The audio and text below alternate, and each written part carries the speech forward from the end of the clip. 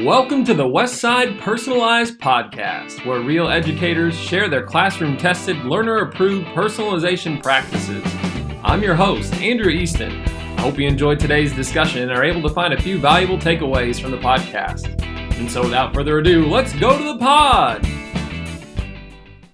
Hey everybody, welcome back to the Westside Personalized Podcast, and just wanted to take a brief moment before this week's episode to just kind of check back in with the audience and say that really over this past summer, I kind of got away from things a little bit, unplugged, and got a chance to really just spend some great time with a family, and also getting a chance to go to a few conferences and learn a few things. And so as of right now, I am back and better than ever and feeling refreshed from that time away, and just want to let listeners know that we will start to get back in the regular rhythm of having one podcast a week posted here to the Westside Personalized Podcast. And so make sure that you start to tune back in, look for that, check that out. And you can also access our podcast and handouts and other information on the westsidepersonalized.com website. So be sure to look into that.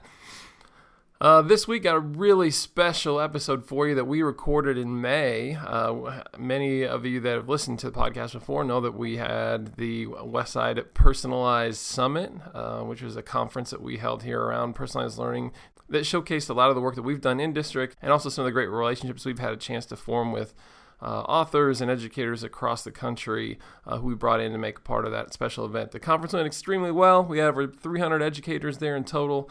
Everybody left with a really good vibe, and I think a lot of good ideas were shared and learned, and hopefully all that stuff's getting put into practice now as we start off the new 2019-2020 school year. But today's podcast actually is a panel discussion from that conference. And so I had a chance to sit in on a panel with Holly Compton, an educator from Manhattan Beach, California, who works with primarily with number talks and does some personalized things as it pertains to math within her district K6. Also on the panel is Kate Somerville, who is with the Institute for Personalized Learning out of Wisconsin.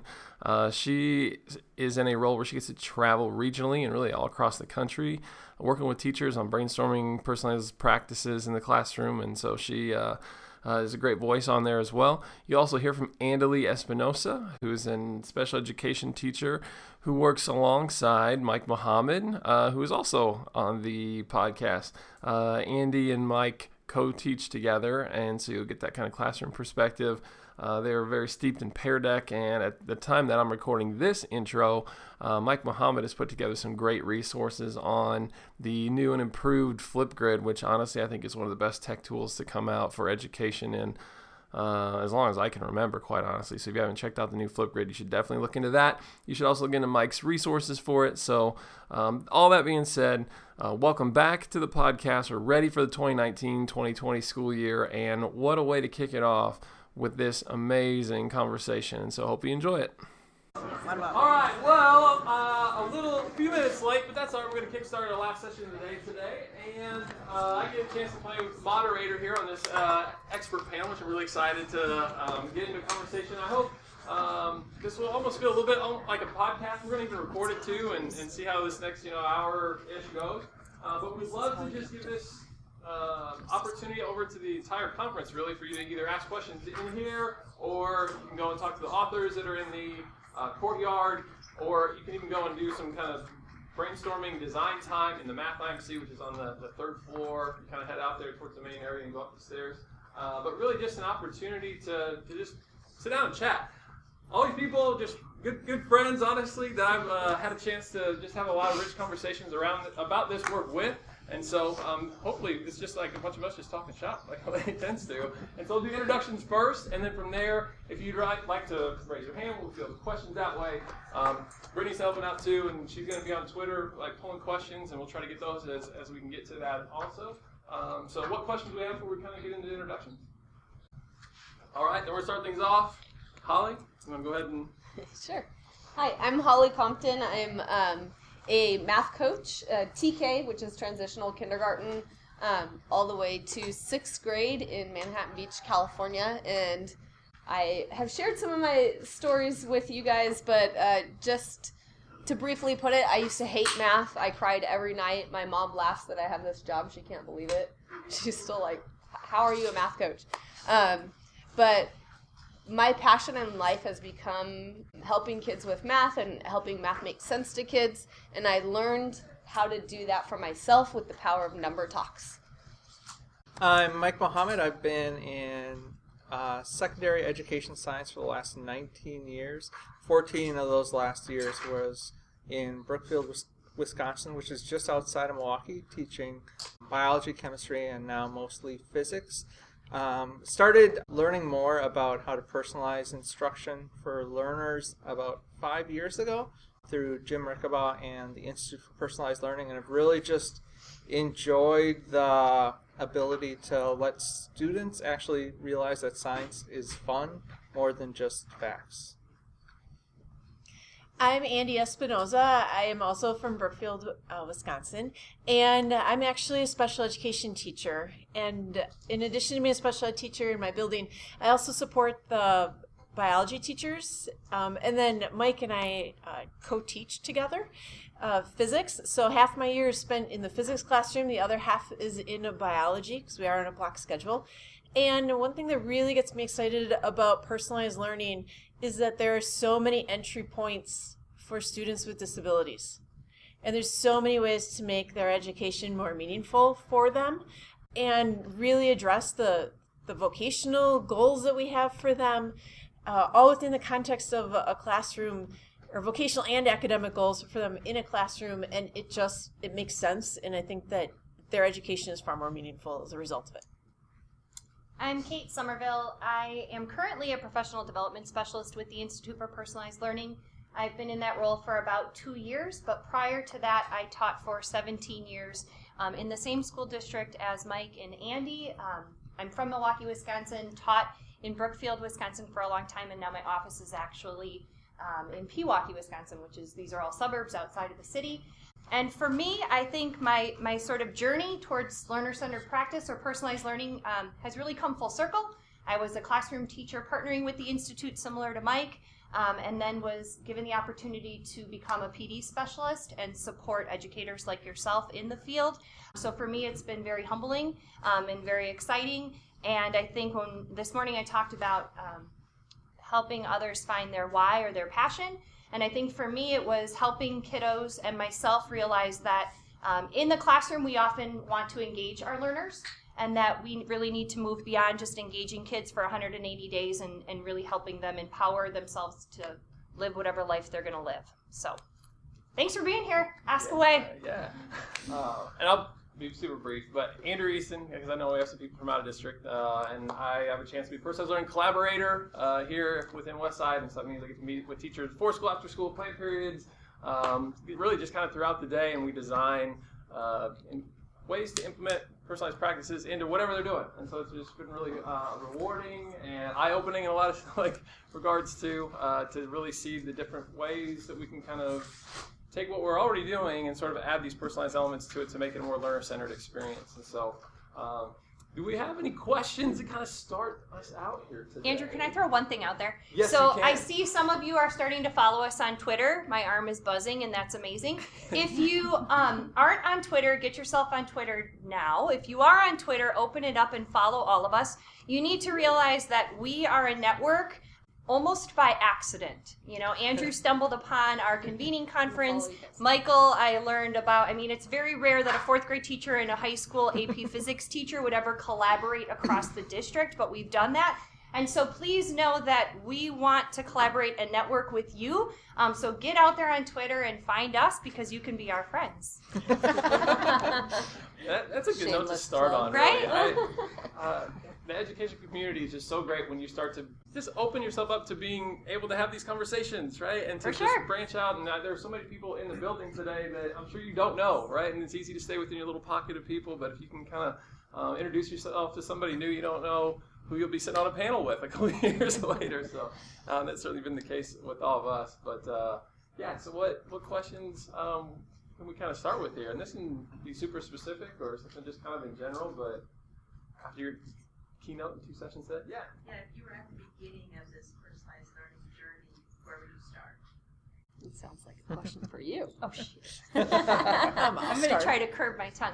I guess for me, building relationships with kids, developing a culture of community within your classroom. I think that so often we want to jump in as classroom teachers. We want to know how to do this, how to do this, how to do this. Just tell me what to do and I'll do it. And anyone that's done the work of learner-centered practice will tell you there is no one-size-fits-all. What works with one learner is never going to work with another. But I would, going off of what Mark mentioned this morning in the keynote, is really getting to know your learners. But more importantly, in my opinion, it's helping learners understand who they are, so that they can advocate for themselves and they can hear their voice and they can use that voice. So I would say, team building, looking for collaborative opportunities, building a classroom culture around just learning, not teaching. We have to step outside of this role of teacher and just make learning the currency. Mm-hmm.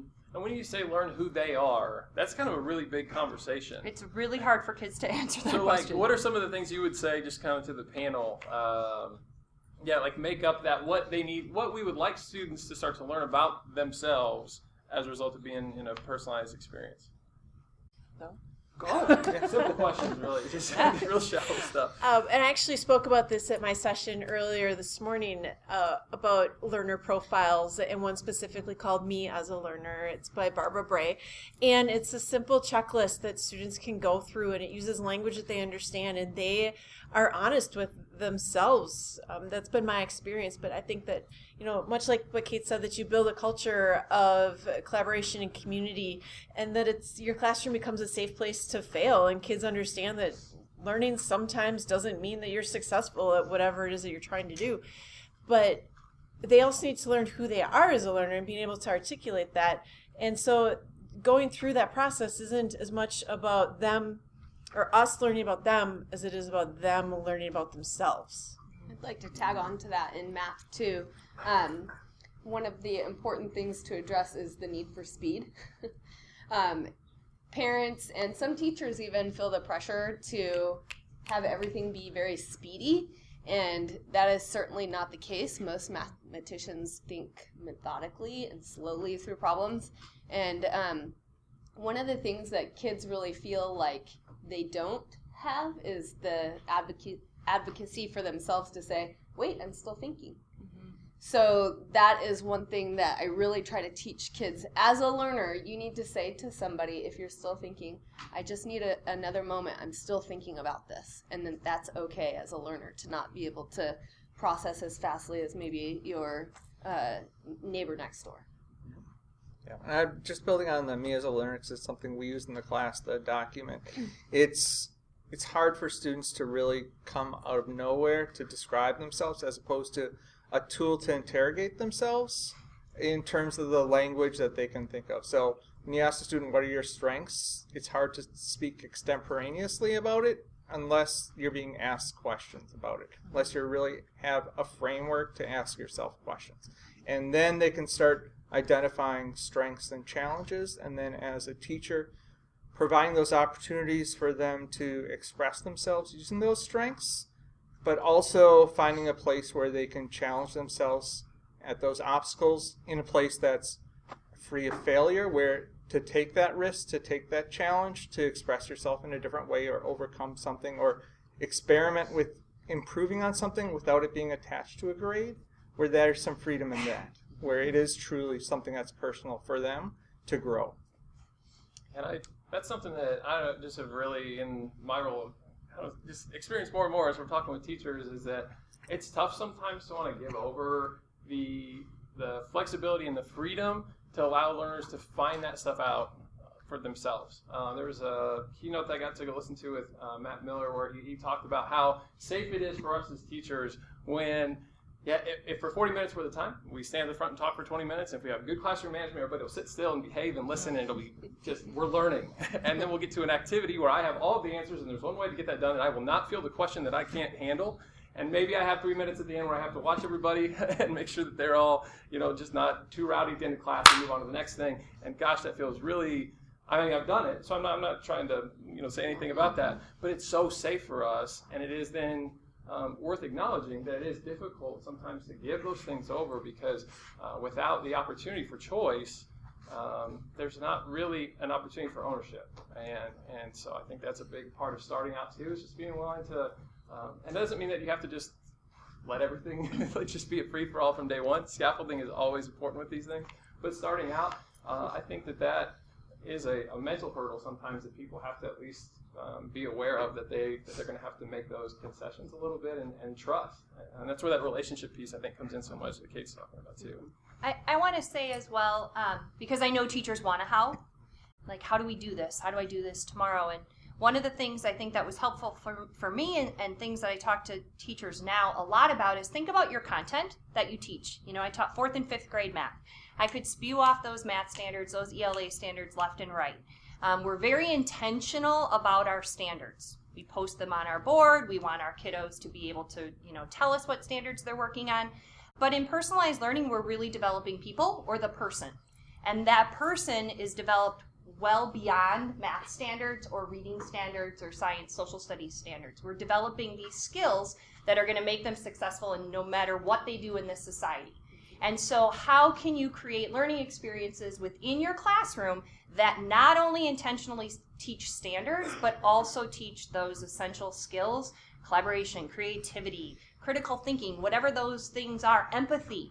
I sit down with my own kids' parents or teachers at parent-teacher conferences, and they tell me Cole needs to work on his facts. I have 15 examples for how Cole can work on his subtraction facts, but I also know Cole needs to be more empathetic. Cole needs to take initiative. So how are we as classroom teachers intentionally developing those skills in our learners, because that's what they need long beyond their states and capitals. So just going to throw that out there. Please do that. Absolutely. I would say on that same note of just in working with teachers too, where do we start? It is just that choice. Like how do we start to saturate the learning experience with choice and as many, again, opportunities for ownership as possible, but then not being choice itself is not personalized learning. And I think that sometimes, though it is, I feel like in many ways like a gateway to getting things started, that agency piece kind of sits on the other side of that. But if we just get to where, just do whatever you want, or you can pick whatever you want, and there's not any like revision and collaboration discussion about revising that towards making you your optimum learner, then I think that is the place to grow. If you find yourself just sort of implementing choice and feeling like, well, where does this work? Maybe potentially go next as you're getting started. Any more? Want to take another question? He's got one. Sweet. Within that topic of choice, talking about student products, demonstrations of learning, how have you found grading to work with that? Because it's not a standard rubric that fits every student project, given a variety of ways that we would encourage students to turn things in. What are some tips and tricks you have towards that? Well, I think at the heart of it is there needs to be a communication of something. So at some point for the standard, those multiple means still need to be able to fit into a demonstration of understanding. The bells and whistles that come beyond that are a little bit different, and they may apply to different products, maybe a different skill that you address. And when I've been in a couple of sessions where people are saying students should be picking multiple means of expression throughout the course of the year. So don't always do an iMovie, don't always do this. And that's where you can build in those other components. But at the heart of it, when you're communicating content knowledge underneath the standard, that may be the same, but the skills that may tie into a different piece of content may be hit across different ones. So building a framework where, okay, I want you to hit all of these expression skills by the end of the year. You may be not hitting them all at the same time. You may eventually do these, by doing these 4 different products, you are eventually going to reach all of them, but the content piece may be specific to that. So it's kind of like a melding of the two.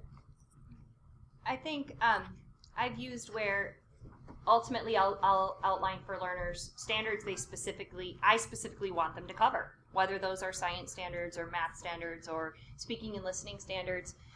How they go about that doesn't matter. So if you create a puppet show, I'm not necessarily grading your puppet show. Your puppet show could be horrible.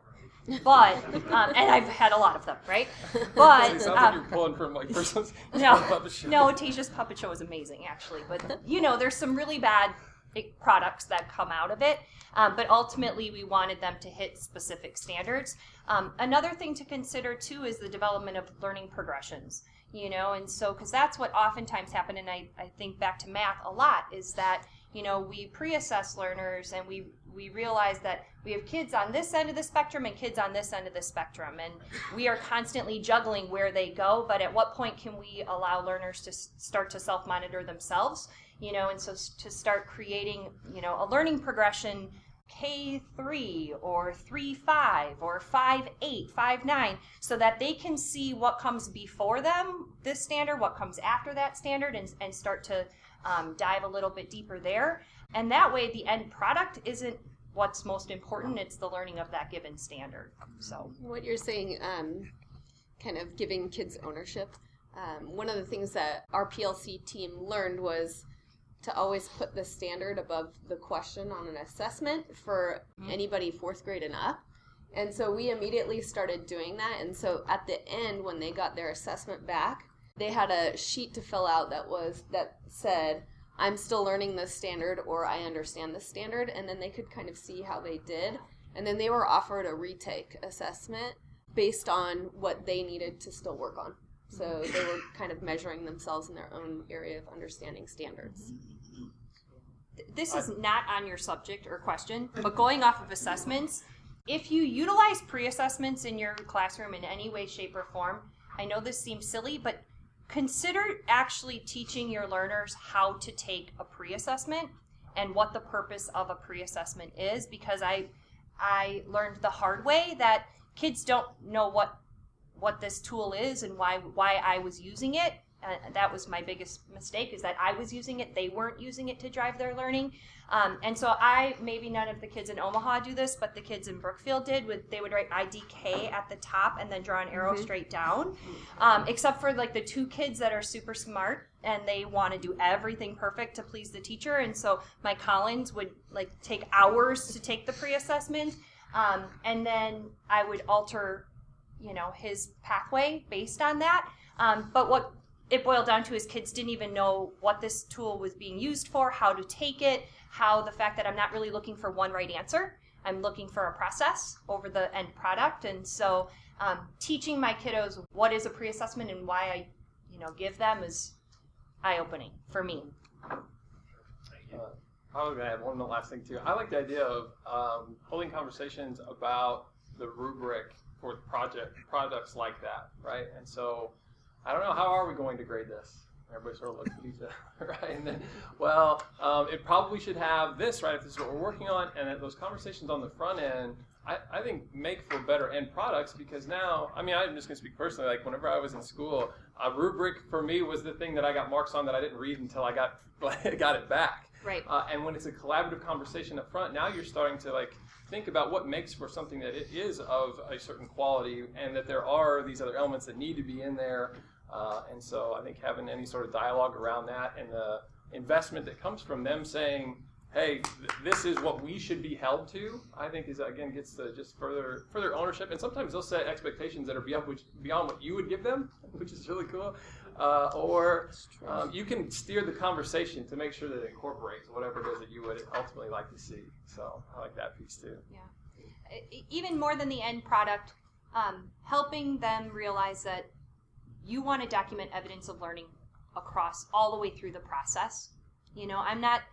I always think about like the little trifold brochure, or the trifold. It's not about that. That's a showcase item, but what learning did you take along the way? Andy McNair was in here before, and if you sat in on her session, she shared this reflection QR code, which we could tweet out. That's amazing, and I wish I was still in the classroom to use that. I will share that with teachers galore. Every time you scan the QR code, there's a new reflective question. So just helping learners become more reflective. I think we ask that of them, but they don't know how to do that. And that QR code just pushes out a question every time they scan it to get them to just think differently about the learning process. Well, I'll build off the assessment one. I think that we live in a great world where digital feedback is incredible. So the idea that that these assessments are almost in draft state when they submit it, I can grade you on this rubric and provide you feedback in the form of questions, and we can do it digitally, and then you can look it over and we can have a conversation physically, and then revise and resubmit. And that sometimes for some of our learners who are, in our district, we're very grade-centric. So for those students, that little bit of, okay, we have to have this conversation, then it becomes more meaningful to see where you're going, as opposed to just a bunch of marks on the paper before I see that letter on the top or that percentage score. That's how we kind of report out. We had to do a lot of training of parents around scoring, grading, right? Because I think, and I'm guilty of it as a parent myself, we get a paper back in the take-home folder and our eyes instantly go to the PR at the top or the plus sign at the top or the DV or the beginning or whatever it is, the C or the A. And so we trained our learners to be able to train their parents to say, yeah, but mom, I'm proficient, but that doesn't mean I'm perfect. This is where Mrs. Somerville gave me feedback, or this is where Mrs. Patterson gave us feedback. And so helping kiddos see that all the feedback that we provide for them, either in a comment or in a side note, that's what's really being used to drive the next learning, and that it's not done. We'd always say, well, if you're done, you've only just begun, because there's another place, there's another step for you to move forward. So. Okay, I have a question. And I think I kind of know that there's not really a good answer for it, but Thank you for making mention of that. Now we're all nervous. That's fine. For those of us who do see the value of reflection, like you were just discussing on a couple previous answers, and how important it is for students to reflect on their learning process, even more importantly than that end grade. How do you handle that when you're trying to encourage that to teammates and colleagues who don't see the value in that and want to create different assessments that are more content driven rather than reflection driven, who don't think you should be grading kids on their reflection as an assessment? I don't think there's a good answer to that, but I think there is. Advice. I think the educators that sometimes struggle with that don't always realize that there's a variety of assessment options. So when you think about assessment, you have to think of assessment as learning, assessment of learning, assessment for learning. And that I think sometimes we're just, I don't like to use the term ignorant, but sometimes we just don't know that, because it's not how we were taught, right? That there's a different types of assessment opportunities, and it's not to say that those summative assessments are bad. There's a purpose for them, and they're necessary, but that there's also other opportunities and other options for assessing, that there needs to be a balance there. And I think that too many classrooms don't have that triangle balance, primarily because they don't even realize. I was guilty of it myself. I didn't realize that a brainstorming session on a little, what do you call those map things, mind maps, could be an assessment. That could be an assessment option. A KWL chart can be an assessment option. And so helping, I think, just educate and help them see the difference between assessment of learning, for learning, as learning. One of the things that I love to say that I learned at a PLC is get naked with the data. So wow. Yeah, right. It's exciting, huh? I was excited. Sorry about that. I don't know. That's what happens in Cali. Anyway, so we got naked with our data, and we did have exactly what she was saying. We had one teacher who was trying to create, well, he wasn't trying. He was creating his own assessments, and he didn't want to have anything to do with the assessments that had the standard and the reflection. And so we're actually in that boat right now. And so one of the things that we did was we had to move toward admin and say we need to have a common assessment. It has to be a district initiative. And so that happened. And then also just the PLC work of sitting and looking at your data and having your data out there for other people to see helps people start reflecting. And if their data is showing that their kids aren't doing as well, then they start asking, well, what are you doing? And then you can start sharing. I know it's not a perfect solution to the problem, but it has piqued some interest in our middle school teachers who are in that boat right now. I don't know if you use ASW tools or analyzing student work tools, but I had a team. I worked on a team of 6 teachers. My teaching partner and I were working in a learner-centered environment. The others, not necessarily. dabbling with some practices. Some, as Mike always jokes with me, some of my teammates did not want to drink my Kool-Aid in any way, shape, or form. I joke the cocktails couldn't even be out on the table during our PLC. Like, they didn't want my beverage of choice. But when we would meet together as a PLC to analyze student work. And sometimes we weren't analyzing common assessments, but we were analyzing assessments that were all covering the same standards. And some of my colleagues could see that based on assessments that we were utilizing and looking at, we were getting more information and more knowledge about the learning taking place than on other assessments. So that was sort of my passive-aggressive way of, just opening eyes to other tools out there. And one thing that I've done in terms of looking in terms of a science content, or just basically looking at your standards and looking at if they're being rewritten, looking at some of the verbiage and state standards, and in terms of our next generation science standards, finding in them verbs that tie to habits of mind, things like revise, interpret, some things that you could actually tie to these dispositions or soft skills or whatever you want to call them, that you can actually frame and see these are part of our standards. It's not just this content piece, the verbiage that they're using actually ties into this process piece that students have to go through. I think it helps find an entry point too, because some teachers aren't ready to co-design or give up what they're learning, right? But maybe they're ready to co-design how they're going to learn it, or how they're going to demonstrate their learning. I remember no, I'm not ready for every kid to be learning something different, and that's terrifying. I'm not suggesting you do that, but maybe you could start to open up the choices around how, or how they're learning it or how they're demonstrating their learning, or maybe utilizing Genius Hour. We were just talking about with Andy about Genius Hour. That's sort of an entry point for not only the how they're going to learn it, how they're going to demonstrate their learning, but also the what they're going to learn, aligned to their strengths or their passions. So. And there you have it. That wraps up part one of our expert panel from the Westside Personalized Summit that we held in May. I'm excited that was the first podcast of this 2019-2020 school year. Expect part two of that conversation to come out next week. So look forward to hearing more from us then. Well, that's a wrap on another great episode. For more information or to contact us directly, you can email our team at personalized.learning@westside66.net. As always, thanks for tuning in and learning from the Westside Personalized Podcast.